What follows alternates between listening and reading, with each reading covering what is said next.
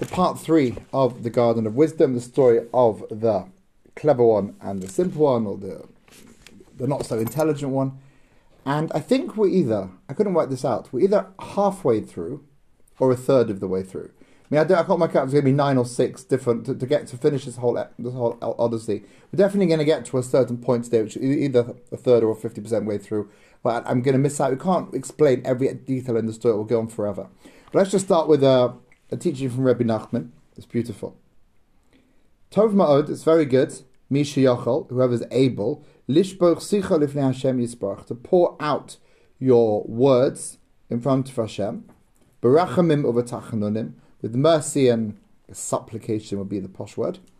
Kaven hamischata lifnei aviv, like a child, I would say nagging, nudging, moaning, whinging to their parents. And we all know what that looks like as parents, and we know what that was like when we did it ourselves.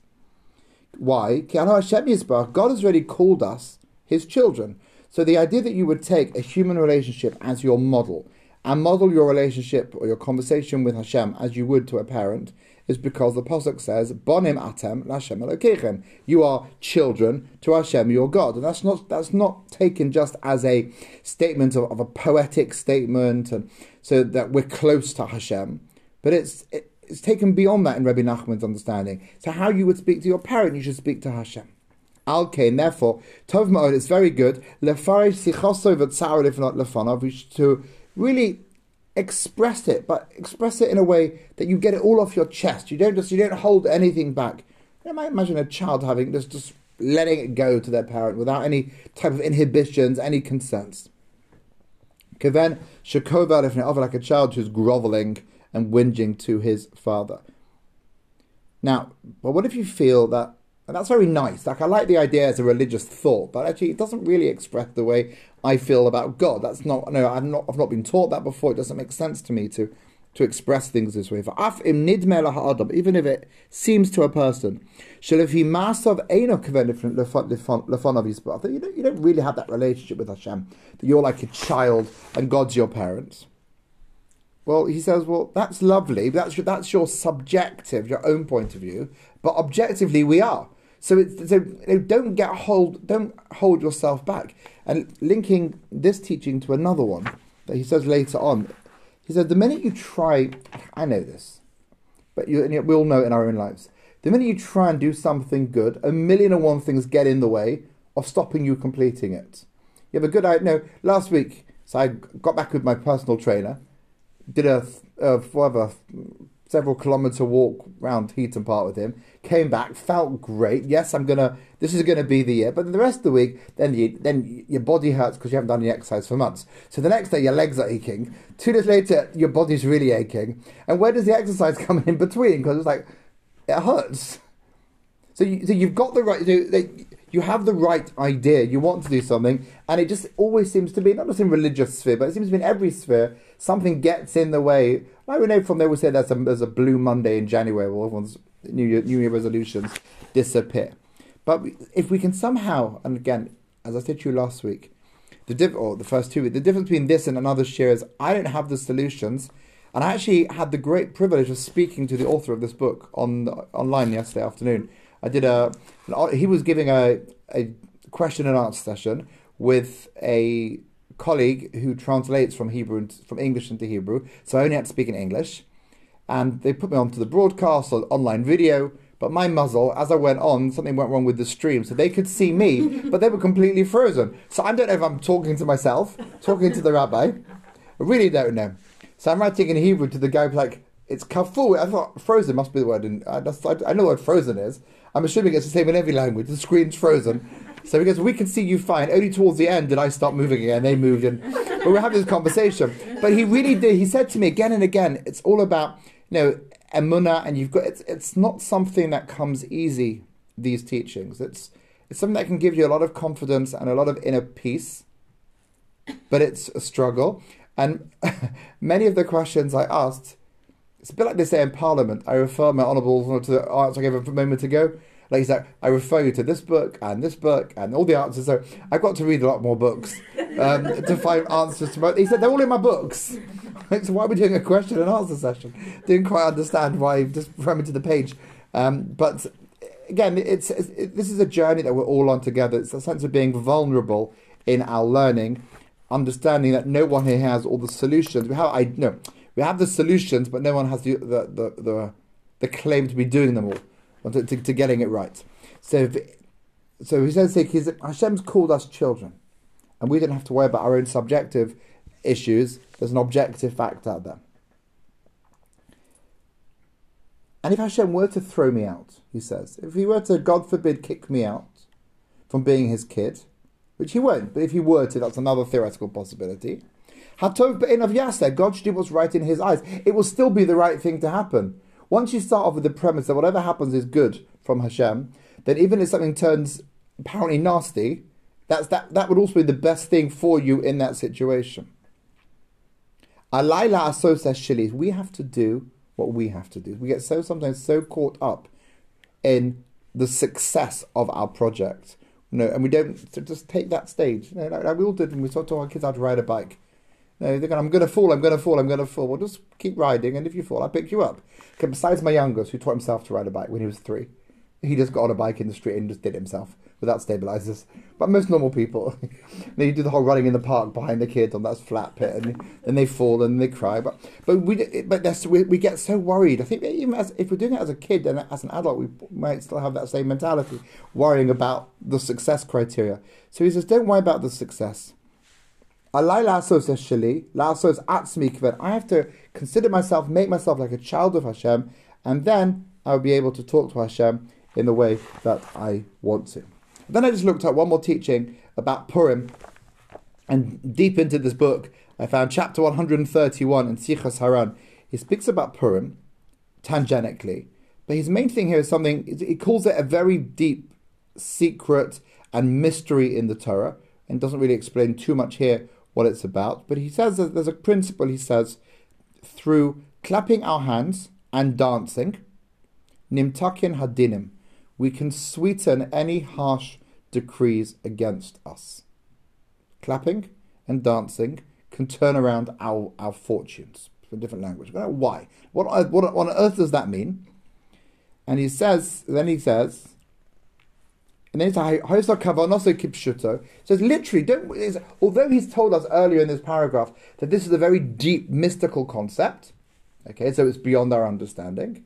So nonetheless, there is a very simple or literal understanding. We should strengthen ourselves to be happy on days of happiness. For example, Purim and Chanukah and Yom Tov, or at a wedding. So it seemed a bit like, well, how? What is doing that and jumping up and down? So I listened to a share before, and I thought he gave an idea, and I think it's true.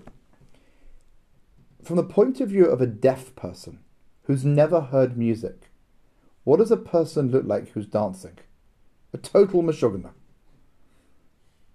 It's only because we hear the music that our behavior makes sense, which is true. Which actually you can use that as a metaphor. My brain just kicked in. I actually gave the same answer many years ago. So I said, if you take a football player, a goalkeeper, who's trying to save a penalty, cut him out of the screen and put him at a bus stop, doing exactly the same motions, like another meshugana. But then you put him back onto the pitch, and he dives, and he saves the goal, and his team wins the World Cup. The guy's a hero. The whole planet knows him. So within context, it all makes sense. Now, this deaf person watching someone dancing, it's like a crazy person. Same with clapping. Like, what are you doing? Why are you? It doesn't make any sense. Why the deaf clapping is moving their hands up, waving them backwards and forwards because it's not trying to make a sound. Dinim, severity, judgment often is a result of person A imagines themselves to be greater or more accomplished or more worthy than they really are. So the God that says, okay, you're holding yourself to be this arrogant twerp. Let me check the database. Now, are you worthy of acting that way? And if not, maybe you need coming down a peg or 20. So when you clap and dance on days of Simcha, on a Yom Tov, in celebration of the Yom Tov itself, and you're not concerned about your dignity in that moment, like King David when he danced when they brought the ark back It's unimaginable. They had the ark, they had the tablets, everything inside this, and it couldn't stay with the Jewish people, and it was with the Philistines. And then they had a disaster, and they went somewhere else. And then they bring it back as David comes to Jerusalem. They want to bring the ark back to the center of the Jewish world, and he's dancing and getting very excited. And his wife's like, "You're disgracing yourself. And my father, King Saul, would never have done that." And David doesn't appreciate her comments. And actually, I'm better than your father. God chose me to be the king over your father. Now, there would be that when you serve Hashem without thinking of yourself and your own dignity, so there's a purity. I think that's what it really is. There's a purity of motive that's going on in the moment. Then the judgments against you get washed away, get sweetened. Because they came about because you were arrogant, you held yourself on some high level, almost, I'm just as good as God. And now you're saying through your physical actions, actually, it's not about me. I'm going to serve God without worrying about my dignity, without being self-conscious, without thinking about what other people might think of me. I'm just going to let it go in celebration. Think, oh, you're quite humble. You actually are modest. I don't need to do something in your life to bring you down.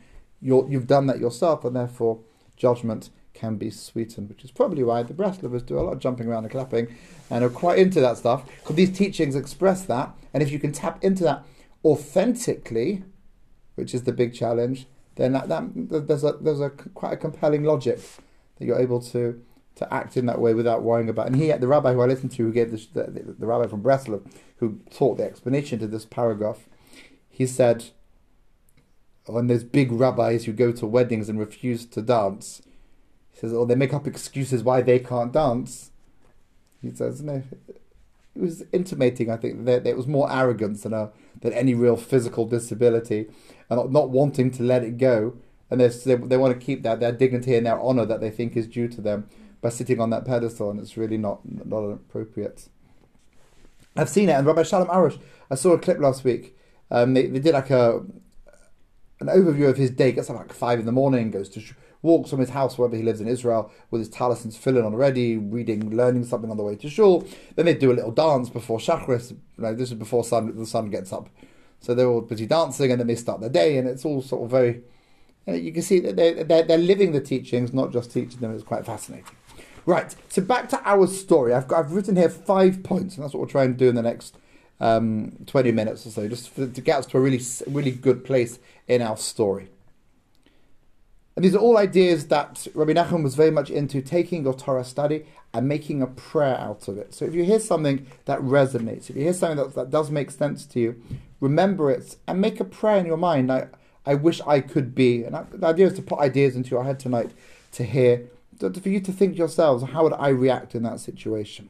So the clever one wanted to get to Warsaw, and he did that. And we spoke about how he schlepped and he served those tradesmen as a way of getting them. But when he gets there, he then wants to find something better, so he talks not nicely about these people rather than looking for a job.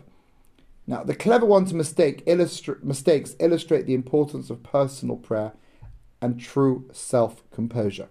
With personal prayer and when you're calm inside, a person always monitors themselves. Where am I and where am I going? What is the truth and how must I act? And this guy in our story, the clever one, now he doesn't anything corrupt yet. He's just not in touch with Emunah and connecting with Hashem. He thinks he can depend on his own mind to tell him where to get to. And here, the question here is not to rely on yourself, because you can never know the big picture. And your first step has to be, Hashem, where am I going? What am I supposed to be doing? How must I act? And the understanding here is that a person who were to do this regularly, and this is where he referred me to one of his other books, to understand how to do this personal prayer, where they go and isolate themselves for an hour. I mean, he spoke about Purim night, like 4 or 5 hours you isolate yourself and you talk to Hashem. I don't know anybody that in my world that would be able to talk to Hashem for 4 hours and keep a conversation going. Like, it's a very high level of awareness, of self-awareness and awareness of Hashem. So he feels if we do this, we have this meditation. No, it's not. It's a conversation. So I would sit there just talking, like you're doing to me now. Right. So like, Hashem, I don't know, like you say to a friend, I don't know what I should do. Should I go to Israel? Shouldn't I go to Israel? Should I stay at this child or that child? How do I get around? Taxi? Literally like that. Mm. But to God. Because it's as real as talking to anyone else. The only problem with that... Challenge. Sorry? Challenge. Yes. No problem. No. Challenge. The only challenge with that is that if I say to a girlfriend, look, I'm not sure which child to go to, I will get a response. Now, I try and feel close to Hashem, but I never actually hear too much. We all agree? Yeah, fine.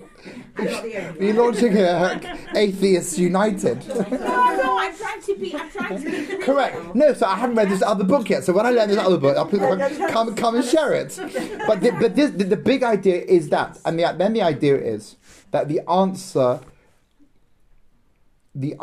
will manifest itself, not in some spooky, a ghost will fly across the room with a piece of paper and go, look, that's the art. Although it could, nothing's going to stop Hashem.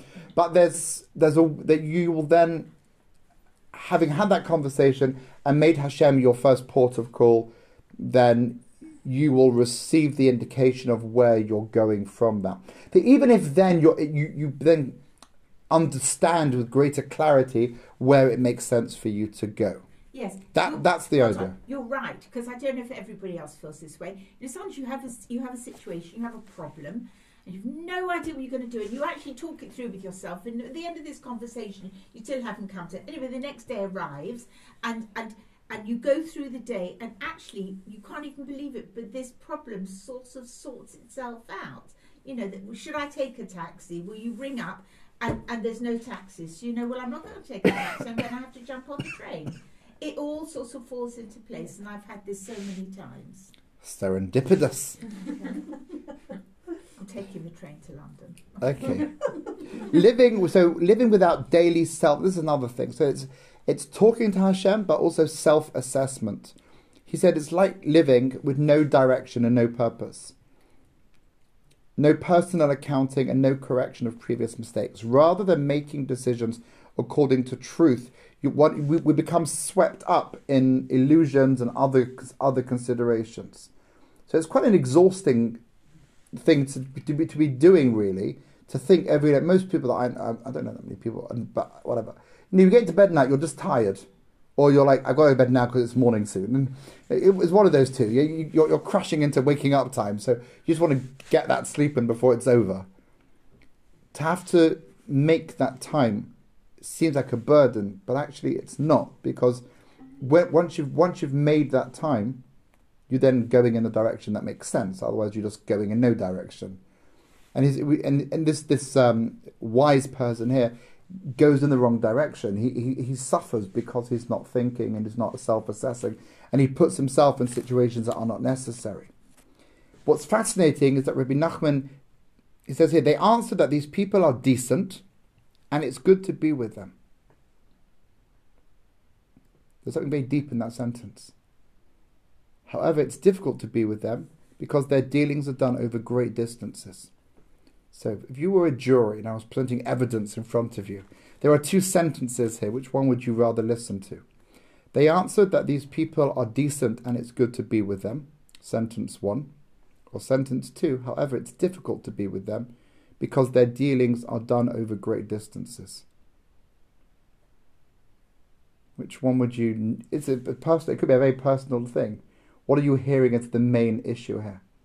See, the clever one, go on, what do you want to say? Dealing with them. Dealing with them is hard because they're great because they have to schlep. Different distances, yeah. Okay, so that's what the clever one did here, that's his mistake. Rabbi Nachman saying he actually had a lot going, he had a lot of positives in these people. They were decent people and it's good to be with them. And it got me thinking about times where I've thought, I've got to redirect my life to another school, another place, to look for something. Well, hold on a minute. I've got decent people that you think in your sphere, and that has a value in and of itself. It may not be a monetary value, and it might be overwhelmed by a bunch of other factors. And that could be the conclusion that yes, that's great, but 10 things are wrong, and therefore it's not balanced. But here, even though the clever one was relying on his own intellect rather than turning to Hashem, he hadn't done anything wrong. He was honest and trustworthy. So God rewards him by giving him decent and nice people to work with. But at the same time, he doesn't realize, despite the fact the clever one had an inclination to wander the world without consulting Hashem, Hashem protected him at this moment by giving him nice people to work with. So that's the answer manifesting itself sometimes in your life. There's a lot going on around you that is positive, and therefore take that positive, not just focusing on the difficult thing. But in the next part of the story, Rabbi Nachman says he had a sharp intellect, and therefore he wanted to go and work in the fashion business because he could see, he could make sense. I could do this, and I could have nicer clothes and a better standard of living. But his sharp intellect is Rabbi Nachman saying, you're being silly again. If he was so smart, why was he so easily impressed by a mannequin, by a shop window? He's contrasting his intellect with what he's liking at this point. Again, because he's relying on his own understanding all the time, he's being taken in directions that aren't really where he should be going. So the first 2 points, living with daily prayer and self-reflection, not seeing Hashem's loving guidance. He didn't see that he was with nice people, and that was as a result of him essentially being a good person. And that's really hard to perceive, that where we are given a hug or something nice from Hashem, where we don't recognize it's an extension of the person we are. We've now merited nice people around us, and that in itself is beneficial to our lives and nurtures our inner world. And then, if he was so smart, why did he turn to the externals? So here we're just skipping out some of the details here, because I want to get to a certain point. The clever one's intellect, he says, was wasted the longer he lacked emunah. And this is the image we can take with us perhaps tonight. Emunah serves as a rudder which channels the intellect into a productive directions. But with no emunah, so without being aware of Hashem, without being aware that Hashem controls everything and everything's for the best, the intellect is like a ship with no rudder. It's wasted, even harmful, when it's not used for truth. No one can find truth without emunah. As long as the clever one fails to ask the essential questions of life, which are, what are you doing? What does God want from me? You're going to keep going in the wrong direction. People say, move aside, let me do my own thing. Well, this is my truth. Let me have a good time. And only then when they get into trouble do they then, I see it with colleagues who aren't as connected to Judaism as we are. They'll do their own thing. The minute someone gets sick, oh, Rabbi, will you say a prayer for someone? It's like they're back. And it's like, well, how have you been up to now? Like, God, stay out the minute I need you, I'll tap in. And that's what this clever one is doing in our story. And the truth is, it's not just people not related. We all do it. Now, how can I get a better deal? How can I get a better doctor? We're always looking for our own intellect. How can we improve our situation? Is what can we do? Now, we can always do things. Doing is fine. Hishtadlus, effort is not, that's not the problem here. But I think the sequence of events that we're learning from this particular text is our first stop should be, okay, Hashem, what do you want me to do here? Am I meant to be here? Or am I meant to be there? What do you want from me? I said that. I'll share with you because I'm trying to live these concepts. Each time I get into problem, I'm like, okay, you're teaching this stuff. What does it mean? I'm trying to review it again and again in my day. So on Friday, when was it? Friday? Well, Thursday. Thursday, a dishwasher broke. Okay, thought I didn't break it. The wife was away. I could operate a dishwasher. It didn't work. Motor broke. Okay, the pump thing didn't work. So called the guy in. Jewish guy comes in. Yes. Okay, well, can you fix it? Well, he showed me the cost of the motor. I said, well, the cost motor is X. A new one is X plus a little bit more. Just get me a new dishwasher and we'll just start again. So then that made the most sense. Okay, so we did that. And then the tumble dryer decided not to work. I'm like, Hashem. But now this came after my car having an issue a couple of weeks ago. And Baruch Hashem, I got to the garage literally, and this is actually literally minutes to spare before smoke starts coming out my engine. So, and the guy in the garage told me when he took my car from I parked it in his garage precinct up to the ramp, it began to steam. So he got it on the ramp. So I'm like, okay, so God, you spared me the expense with the car because Baruch Hashem, it was only a small little piece and it could have been crazy or a new car and I got away with, thank you God. I appreciate that very much. Then the dishwasher. Okay, didn't really want to spend any money, but it was what it was, and he actually fitted it within 2 hours of coming. I got a new dishwasher. He called this guy who was at the suppliers, and he brought it that same morning. Okay, so from problem to, no one should need this problem in their life, but problem to solution, it was done. Friday, I'm going to get all the washing done for Shabbos, beautiful. Emptied everything, all done. Tumble dryer, not playing games. It was not. First of all, I thought, am I going mad, or did I not put on the tumble dryer to dry the vest? But I did. Okay, I think, okay, Hashem. So you didn't want to pay money to the garage. You didn't want to pay. I think, what? No, I tried to do this. I tried to do this book. I turned to God. I said, well, what do you want me to be doing in my life? Now, how much money do you want me to be spending on fixing my gadgets? Anyway, Baruch Hashem. Praise be the Lord. After Shabbos, I sat down at the tumble dryer. I spoke to it. Come on. We've got to figure out why you're not working. I spoke to it, and I played with Google, and Baruch Hashem, I found the solution. Google on the phone now. Oh, you can tell. No, my phone thinks I'm talking to it. Oh, it literally does. It's come up. It's triggered the thing. Anyway, it was the water hadn't emptied out, and then something else needed fiddling with, and Baruch Hashem, I fixed it. So thank you, Hashem. You didn't want me to spend any more money. Excellent. But I tried to put that into sequence. Now, intellect would have said, oh, just call back. Now, the fixer guy, when I showed him the tumble dryer, didn't really seem to know it so well, and in retrospect said something that didn't make any sense about the tumble dryer. You know, so intellect would say, call him back, just buy a new one.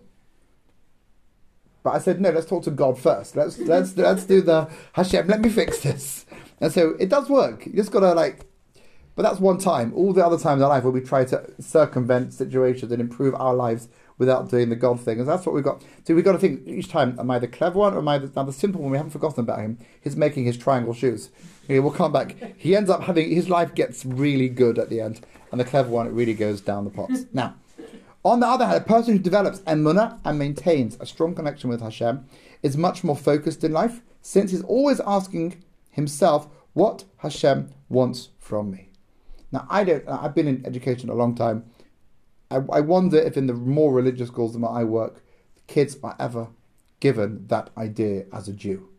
Do you ever ask, little Moshe, you ever ask, what does Hashem want? I don't think anyone's ever taught that as a Jewish, and it seems to be pretty basic stuff. What do you want from me? Am I doing the right thing? Where am I going? Without emunah, a person's intellect lacks a connection to the true purpose on earth and is therefore frequently misused. We see this time and again as highly intelligent people, such as world leaders, we've all seen this, ruin their own lives and careers by doing something scandalous, and a simple person wouldn't even think of doing what these celebrities and these famous people are doing. This is the result of intelligence disconnected from emunah. A person cannot have genuine common sense without asking himself, what does Hashem want from me? Does he want me to do this particular deed? Hashem certainly wouldn't agree that a person do something scandalous. So if every time you act, well, does Hashem want me to do this or not? Now, the answer won't be the same for every person. When my older ones were very young, we first moved to Manchester, and then our fourth child was born. It was busy in the morning. It was a bit wild in the house. And one of the rabbis said to me, one of the big rabbis in Manchester said to me, no, Hashem wants you to daven at home in the morning at the moment, so you're on call. No, I was quite good at pouring Cheerios and davening. I'm sure Hashem loved that kavana, whatever. But he said to me, that's where you're needed at that moment. One person can't manage all of this. It's a need. You've had children. That's where you have to be. Now, not every rabbi would give that advice. And not every rabbi would give that advice to every single person. But he understood whatever I was asking him. And that made sense. And that allowed me then to function. So, you've got to be sensitive. Or rabbi that I've never met but heard about from Australia, who gives different guidance depending on the religious level of the person who's asking him. Can a person take more or less? And he understands not to break the halacha, but to understand who's doing the question. What does God want from one person is not what they want from somebody else. Yeah. We all discovered that, by the way, last year when it came to Pesach, 2 years ago with COVID, what we could do, what we couldn't do.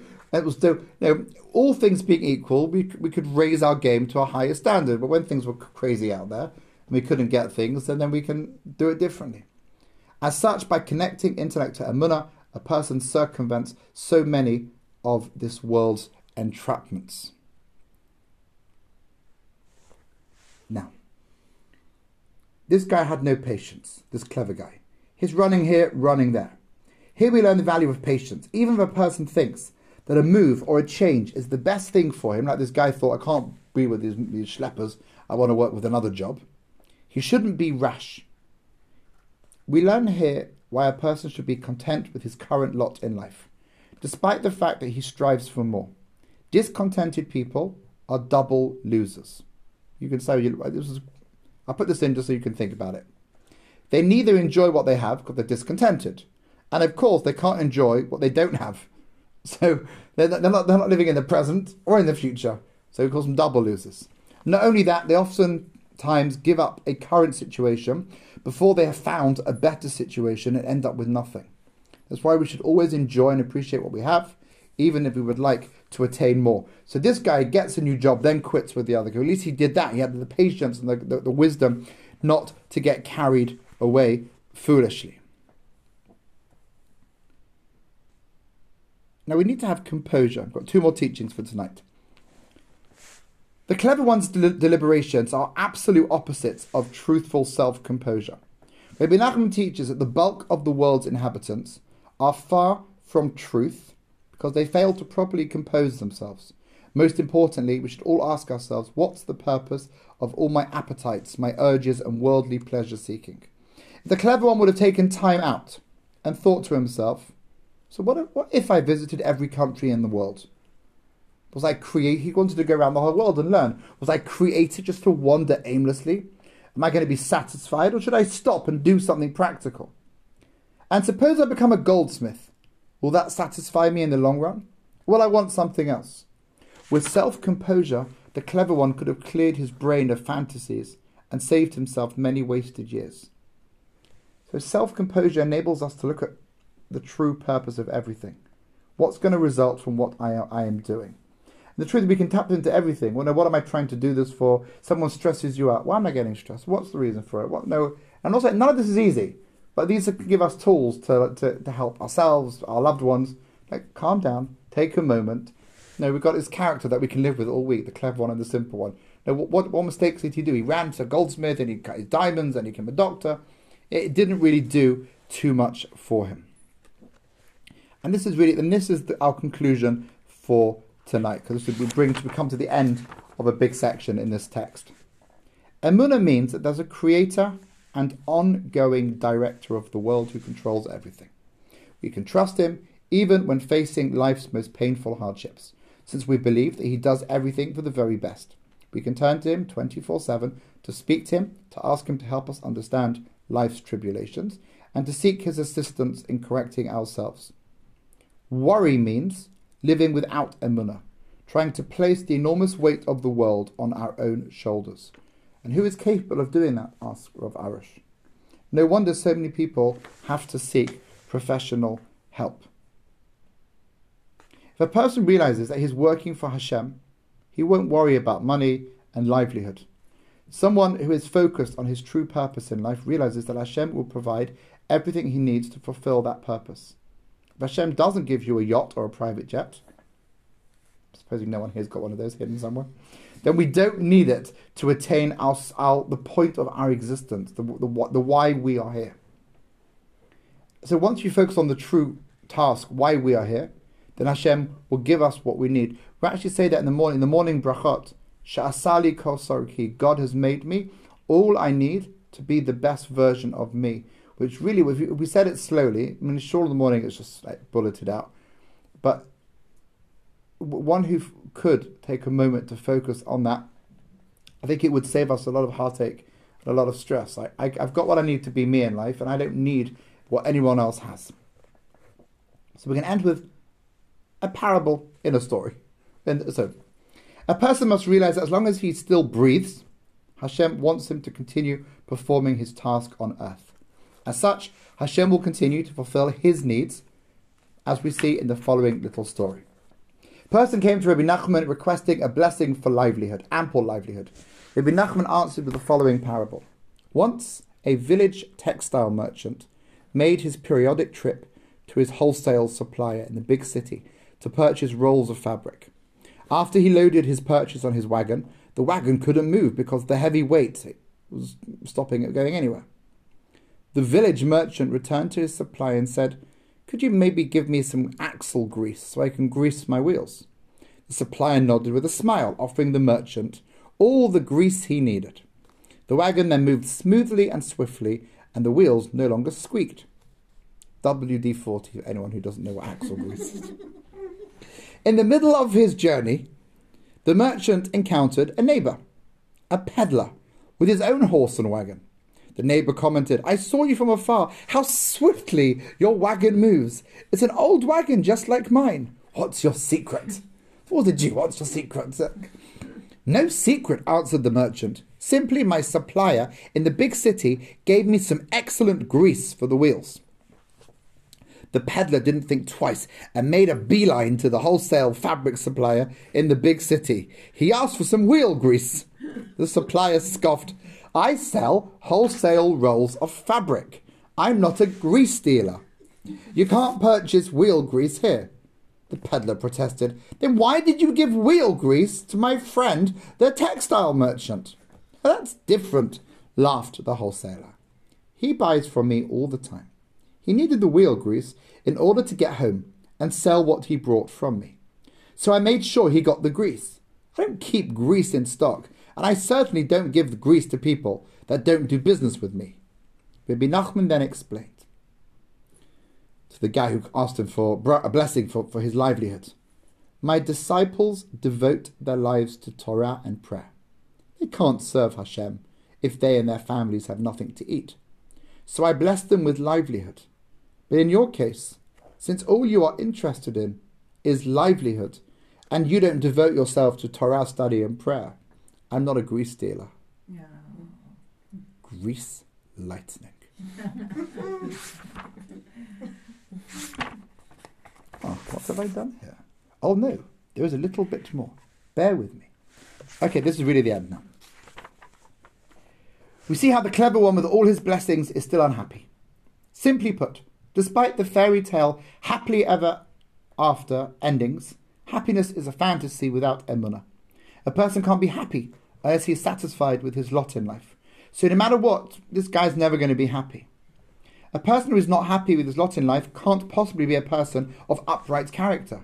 The big lie is that it's possible to be a person of upright character without emunah, as we see in the following examples. This is a shocker. Ready to be shocked. "Oh, I was a prophet just now." What did I say after the story? What was my phrase? About the grease?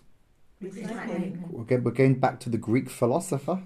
Oh, look at that connection. Hashem is with us. Aristotle, the Greek philosopher, spoke much about the lofty character traits of humility, mercy, decency, and refinement. Once, his pupils argued about the interpretation of something their distinguished teacher said in an earlier lecture. They went to visit Aristotle and asked him, "What did you mean?"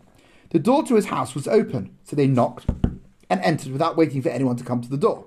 They saw their teacher on the floor in the middle of a disdainful act that we prefer not to describe in this book. Mills and Boon. All we have to say. Now, why I know this rubbish, I don't know, but it doesn't matter. Shocked, the pupils asked, "Our teacher, did you not condemn such actions on more than one occasion? Isn't this the very opposite of everything you taught us?" Aristotle looked up and said, "Why are you so surprised? Must the teacher of geometry have a head that's shaped like a right triangle? Of course not. In the like manner, a philosopher teacher need not live by everything he teaches. In the academy, we lecture. At home, we live." Can you imagine? This is a guy that half the world thinks we've got his ethics and that Western society is based on these Greek philosophers.